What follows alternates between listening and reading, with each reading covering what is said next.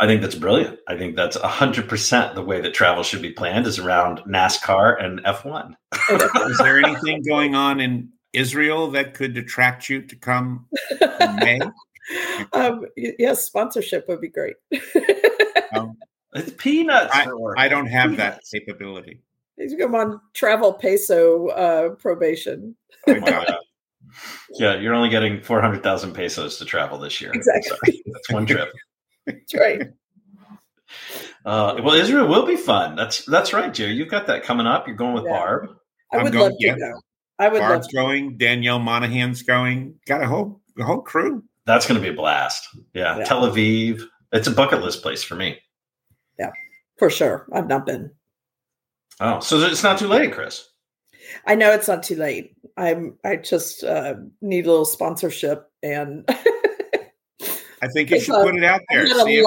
I've had a lot of personal travel lately. Travel's looking weird. We just went through our calendar here at the house last night, and I was looking at conferences and work trips and what's coming up. And starting in March, we're basically screwed. I mean, it's the entire it just kicks off and it doesn't stop. It's not as bad as it was pre-pandemic, but it's getting close. Yeah. Mine looks. This is the quiet period, so I'm trying to use that time to just do some planning. My counterpart and I are full in on we're literally holding up in DC and charting the course of what will be the future. Yeah. Not for me. I'm going to be closing on a house in about 2 weeks. So I know. So when's the party at the new house, Jerry? I have trouble figuring out how I'm going to actually move. So it's you got to wait until I actually get there. But I have moved about 50 bottles of wine to a safe place within a block. Wait a minute. If you have ever been on a call with Jerry, a virtual call, or you have watched this podcast before, I'm going to do this really quickly. Look at Jerry's background. Where are all the things that hang up on the walls and the Andy's stuff? And where did it go? What? Let's pull it back up there full screen. Oh, he's boxed and ready. Oh my gosh. Wow. He's ready to go. Not the Jerry we're used to. What's happening? Right. Yep. The one we need, but not the one we deserve. This is obsessive compulsive behavior here. Oh my gosh. All right. So we're going to talk today, Chris. I'm so glad to have you. We're going to talk today about what leaders should be looking for, talent acquisition professionals should be watching for. Are we ready to get started? Let's do this. All right, let's do it. Let's jump in.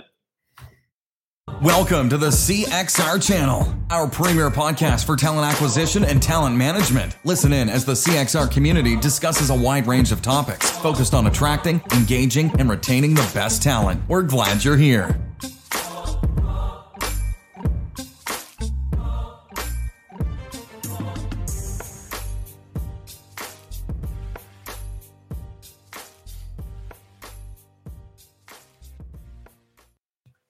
All right, everybody, I want to welcome to another episode. This is actually episode 356 of the Recruiting Community Podcast. I'm Chris Hood. I'm your host today.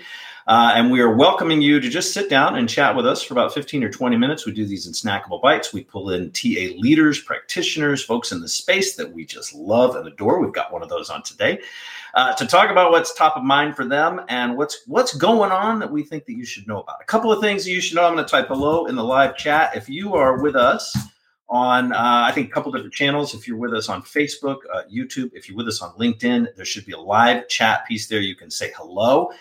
You can throw in your LinkedIn profile. You can just do whatever you want in there. And, well, don't do whatever you want, but you can do some stuff in there. And if you've got questions for our guests today, we'll go ahead and throw them up on the screen for you. You can check that out so you can interact with us directly. And we'll put them up on the screen if appropriate.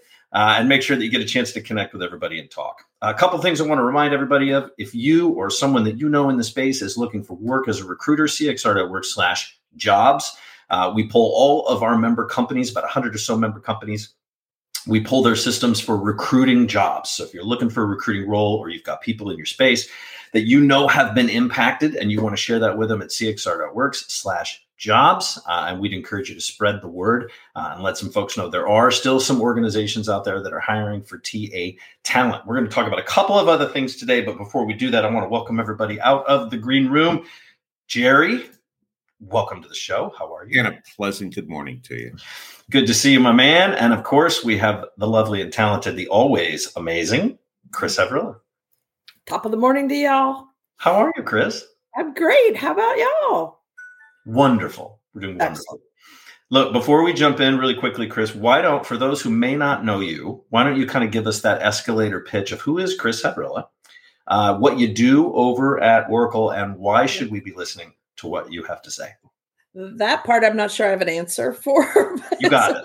But my name is Chris Everilla. I am with Oracle, head of product strategy for Oracle Cloud HCM, specifically around the talent side. So it's a cool role. It's like half kind of internally focused on what are our investment strategies.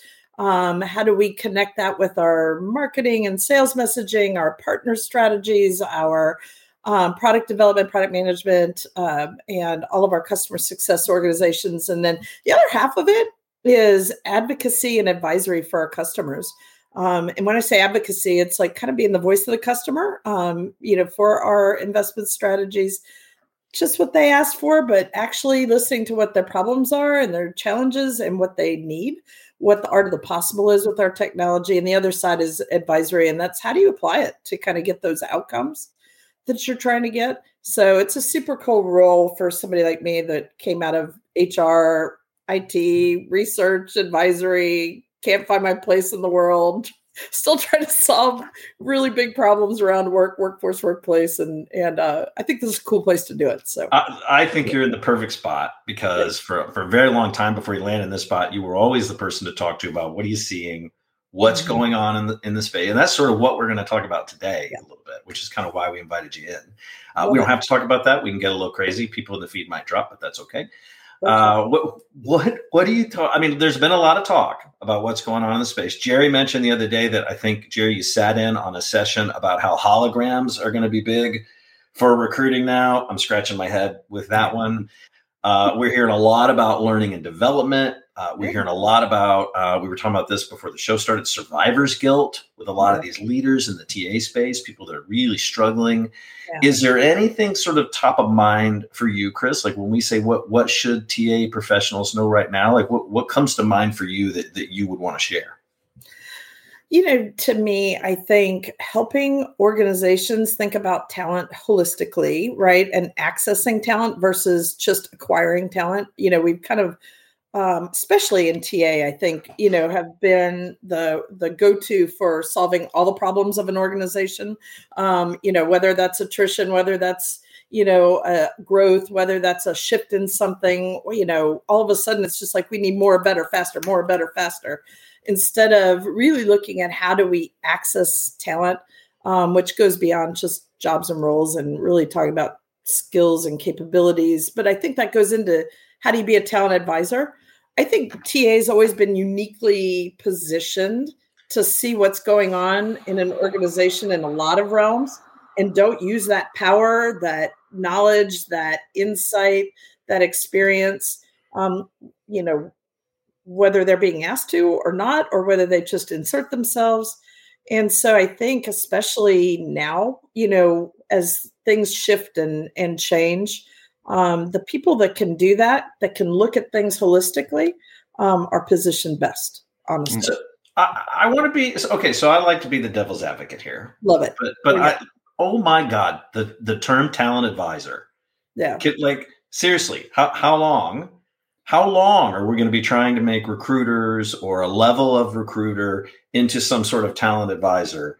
And are we seeing any organizations that are really crushing that? Because I know we occasionally hear a story about how we transformed into talent advisors and they're better partners in the organization. And I don't disagree with that, but is that really still the kind of the holy grail of recruiting opportunity for us? If I take the terminology out of it, because I get torqued up with terms and not just what it actually Don't say means. war on talent. Just don't I'm say not going to happen. Because it sounds like we're like creating war on people. That's not okay. Like to me, look, no matter what the issue is in an organization, you're not going to solve it without people, right? It's, 9 times out of 10, I don't care if it's supply chain issues or the obvious labor and skill shortages, whether it's trust, whether it's, the DEIB, the host of issues that organizations are faced with. I don't know how you don't do it without people. So, to me, who's looking at that holistically, right? How we take people, get the best of them oh, that's awesome. What a professional. Love that. The sound effects abound on our show. Exactly. Very important, as you can see. But no, I do think that, who's kind of looking at all of that and how workforce, workplace is kind of harmonized to do that, right? To serve the stakeholders, fix the problems, address the issues, whatever. So who's looking at that holistically? Who's looking at what we have internally, what's external, how they can, help unlock the performance and potential of the organization? Like, who's looking at that? So call it what you will. It doesn't really matter who's going to do it, who's going to step up and go, you know what? These folks have the skills and capabilities to do that. And they're right here, or they're over there, or whatever. Look at the work, look at the people. And so who's going to do that? Okay. So I'm going to ask a question to both of you, right? Because we've all been doing this a while. Yeah. Jerry gets double credit. So my question is, like, how far backwards do you think we are? How far of a setback do you think we're going to see now with all of these incredible layoffs? We've got all of this incredible recruiting talent that's looking for work. Tech industry hit harder than any other, right? Certainly in the headlines, we're seeing a lot of that. We know a lot of people that are looking for work. We're trying to help their people who are going to outsource, look for work. How do you think that impacts the more strategic approach to recruitment as a recruiting partner, as a partner of the business? Do you think it's a big setback, or do you think we'll be fine in 6 months when everybody goes, oh shit, we shouldn't have laid off so many recruiters? I think if I go back to the overall problem, it's, regardless of the situation we're in, we keep trying to, react and look backwards instead of kind of looking forwards. Right. And I think the companies and the people that are trying to solve for this stuff, the ones who will win are the ones that are kind of absorbing the change and taking advantage of it, and as quickly as possible, that scales and using and doing it intelligently, which I think is really how data and technology kind of comes into play here. How do we take all of this and go, okay, we're dealing with what we're dealing with. Now what? Right. And I think the people that can do that the quickest to solve for that is, you still got to know what the work is, and you still got to know how that is going to get done. That work is going to get done. And it's not always, right, pure jobs and roles. So the more I think we think about skills and capabilities, because, the shelf life of the skill, it just keeps getting shorter and shorter and shorter. Yeah. And nobody understands the work. So who's just going to step up and do it? Because nobody actually, quote, owns that, right? The thing that hits me, though, about what you're saying, Chris, is two things. One is that willingness to step up isn't an easy skill for me to teach someone else, because embedded in that is the attitude that I'm willing to take the risk, that I'm wrong, that I'm going to offend people, that I'm going to whatever. I can teach them to speak more, creatively, effectively, from their perspective, rather than do it in a way that they're going to offend someone else. But the fact of the matter is, unless we hire people who are not risk averse, right, we're never going to execute on change. We're never going to as you pointed out, have a voice that influences our peers and colleagues, because we do have access to a lot of insights and data and points of view, both internal and external, that'd be very useful for most of our businesses. Yeah. But most of our peers are often afraid to talk about that except to their closest friends.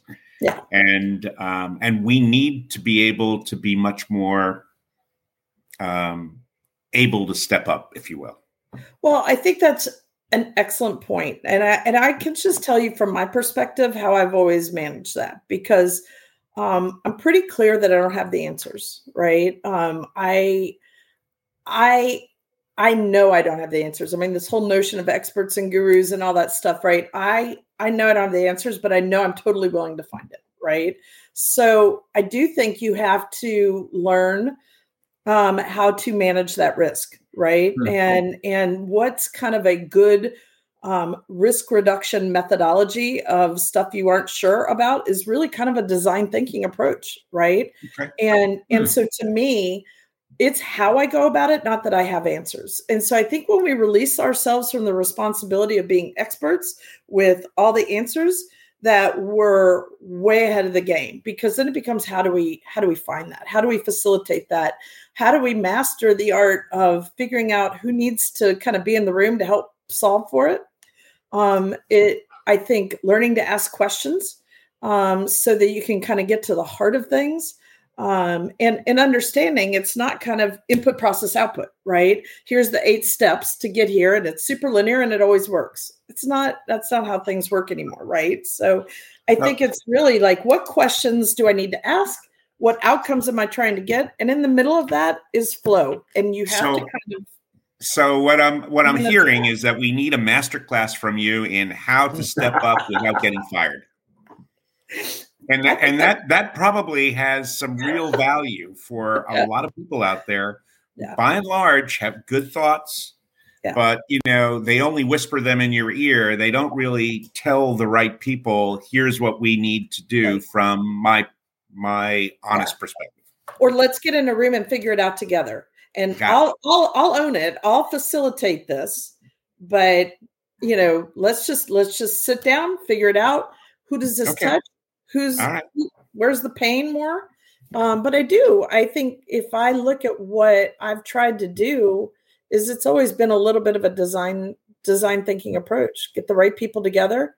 Chris, I think we've got another master class. I appreciate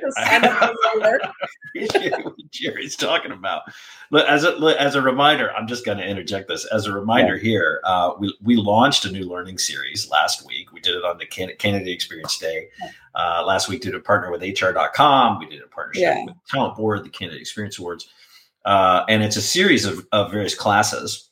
Yeah. The first one we launched was Foundations of the Candidate Experience. We did that with Elaine Orler, Ed Newman, obviously Jerry Crispin on here, and of course Kevin Grossman, who's president of Talent Board, but the other 3 being the founders of Talent Board. Right. And it's free. Today is the last day that you can register to take it. It's open to absolutely anybody. You don't have to finish it today. You can take it today.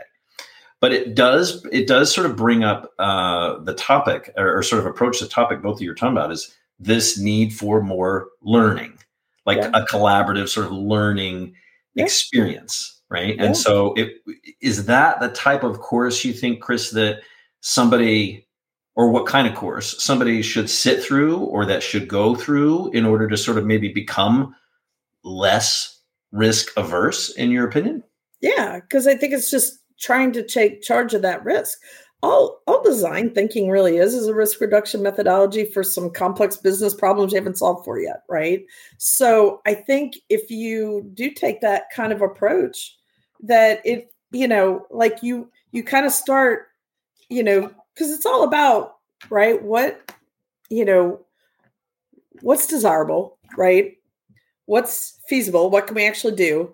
And what's viable? What can we actually, kind of implement, and without losing profitability, or at least getting the value out of the costs that we're employing. At least doing this, Chris, we would test the notion of nature nurture, whether or not we can nurture more folks who can step up, or whether it's just they just are born and to not step up. And I hate to think that that's true to some degree. The step up. Let's test it by trying to get some folks to do that. I like it.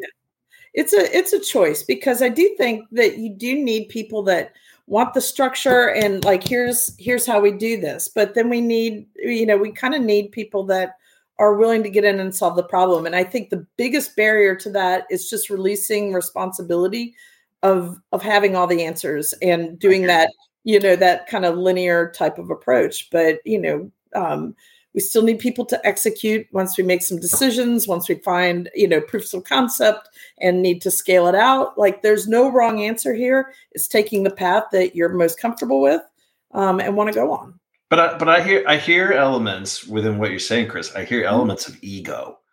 So do you think part of that is for leadership letting go of a couple of notions that they're supposed to have all the answers, or that they're not supposed to make a mistake, that sort of thing? Is there a piece of that? Exactly.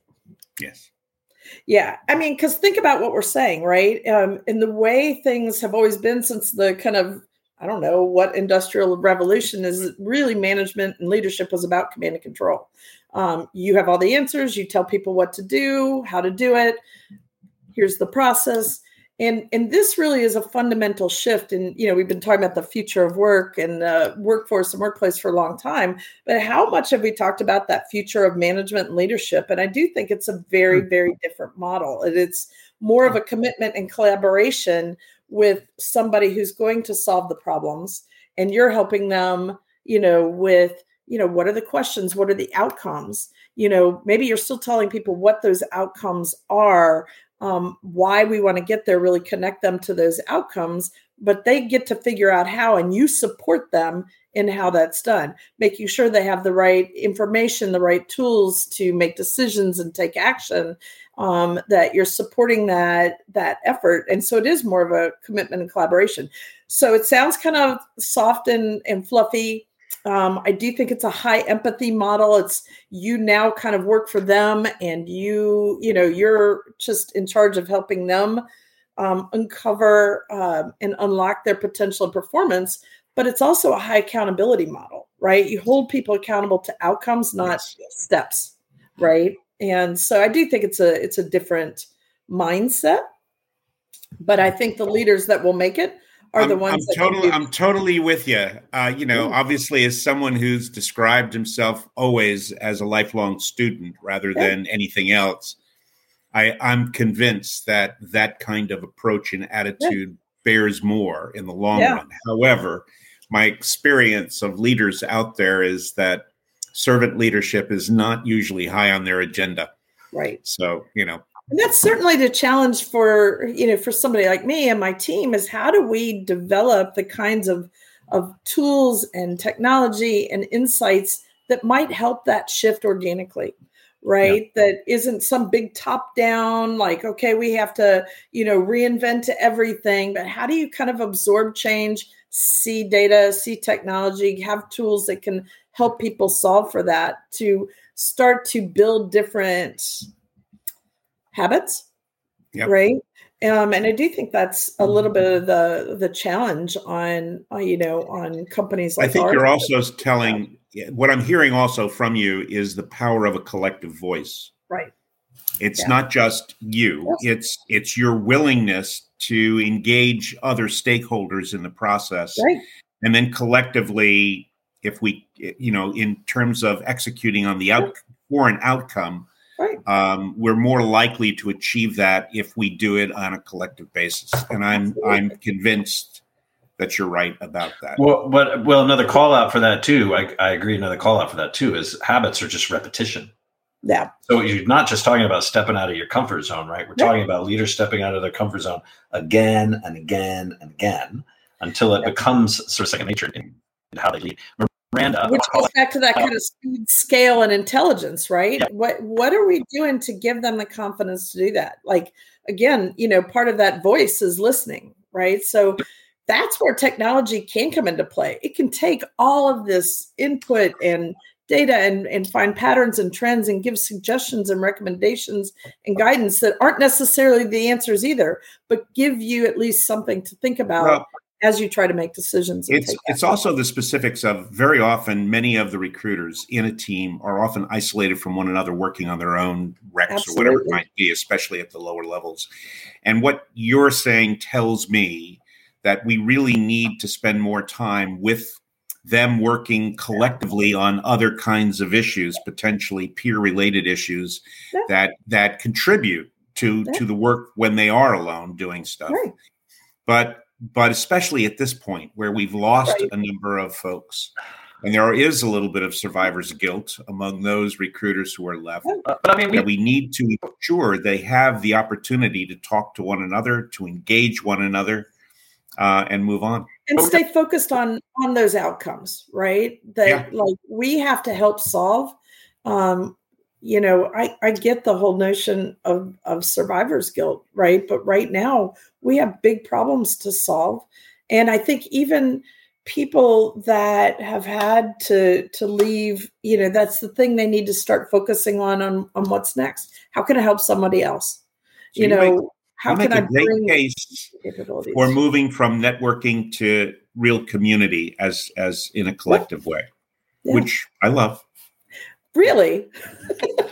But I think we know what the next round of big questions are going to be. Or at least part of those questions are going to be for leaders next is capacity models again. Yeah. We know that we're already seeing leaders talking about moving either more into RPOs or more. We've got a current survey open with our membership now where a lot of leaders and getting those results in over the last week or so where they're talking about when this is done and we get back to whatever our new business as usual is supposed to be, we're thinking of having more contract recruiters versus full-time recruiters. Or we're actually going to push some work out to RPO so that we have the ability to flex again when we have bad people planning or market crashes or whatever. So I think that's a big piece of it. Do you think contract recruiters are going to increase in the sense of hiring when we have the opportunity, we can hire back instead of hiring back full time? We'll hire back a higher percentage of contract. I think that's a distinct possibility, right? I think no matter what, the ability to flex from an organizational side, but absolutely from as a person doing it or leading it side, we have to look at it that way, right? And we have to get down to, again, what are the problems are we going to solve? Do I need to do it on a full-time basis? Do I need to go to RPO? It's a balance However it is, right? I think the people that can leverage technology and data best and stay focused on the outcomes, then we're just talking about structures at that point. Of course, Miranda is saying yes. I can't imagine why, but I can't imagine. Hey, Miranda, I can't imagine why. But I do think look, frankly, we have to look at that no matter what business function. What we're doing is that we have to get down to a place where it's not always going to be jobs and roles constantly. We have to look at the work that needs to be done, and we have to look at the skills and capabilities to do that. And it's always going to be a constant, like maybe an architecture type of role, right? Where you're trying to figure out, how do I access the talent I need? That talent could be machines. Machines are a part of our workforce now. They have skills and capabilities that are different from humans, right? We have to look at it from different worker types.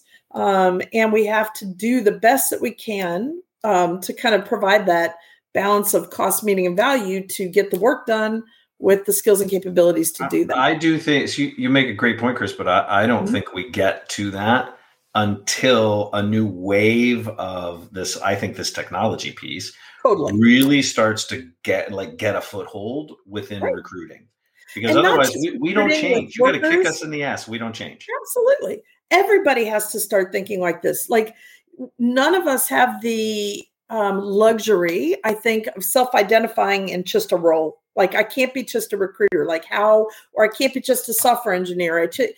What are my skills and capabilities, and how can they be applied? Like, that's a different mindset for even workers.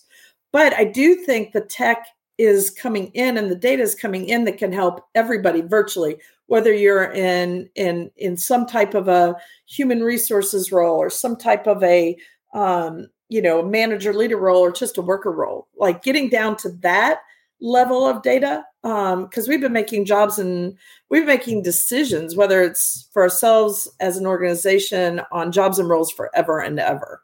And it's not serving us in a world that's moving so quickly anymore. So I think you're exactly right. We just have to get down to that data level and thinking like that. But, the data and the tech is there to start giving us insights to do so. So it's not only that we access talent, but the talent that we have must, in a transparent way, be able to access the data that can best inform them about the decisions they need to make. That's exactly. And I'll take it one step further.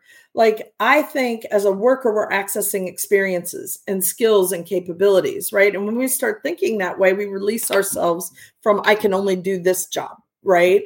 And I do think as these generations are coming forward and becoming a larger and larger part of the workforce, it's a little more natural for them, because they're kind of like, I'm over here, I'm doing this, and they're acquiring and accessing experiences that do that too. So I do think, I think the shifts are happening, even in the workforce too. And we're watching the data and we're seeing all this, bizarre kind of changes, but really, if you kind of break it down, that's what they're doing. They're accessing experiences and finding their own journey and agency to apply it.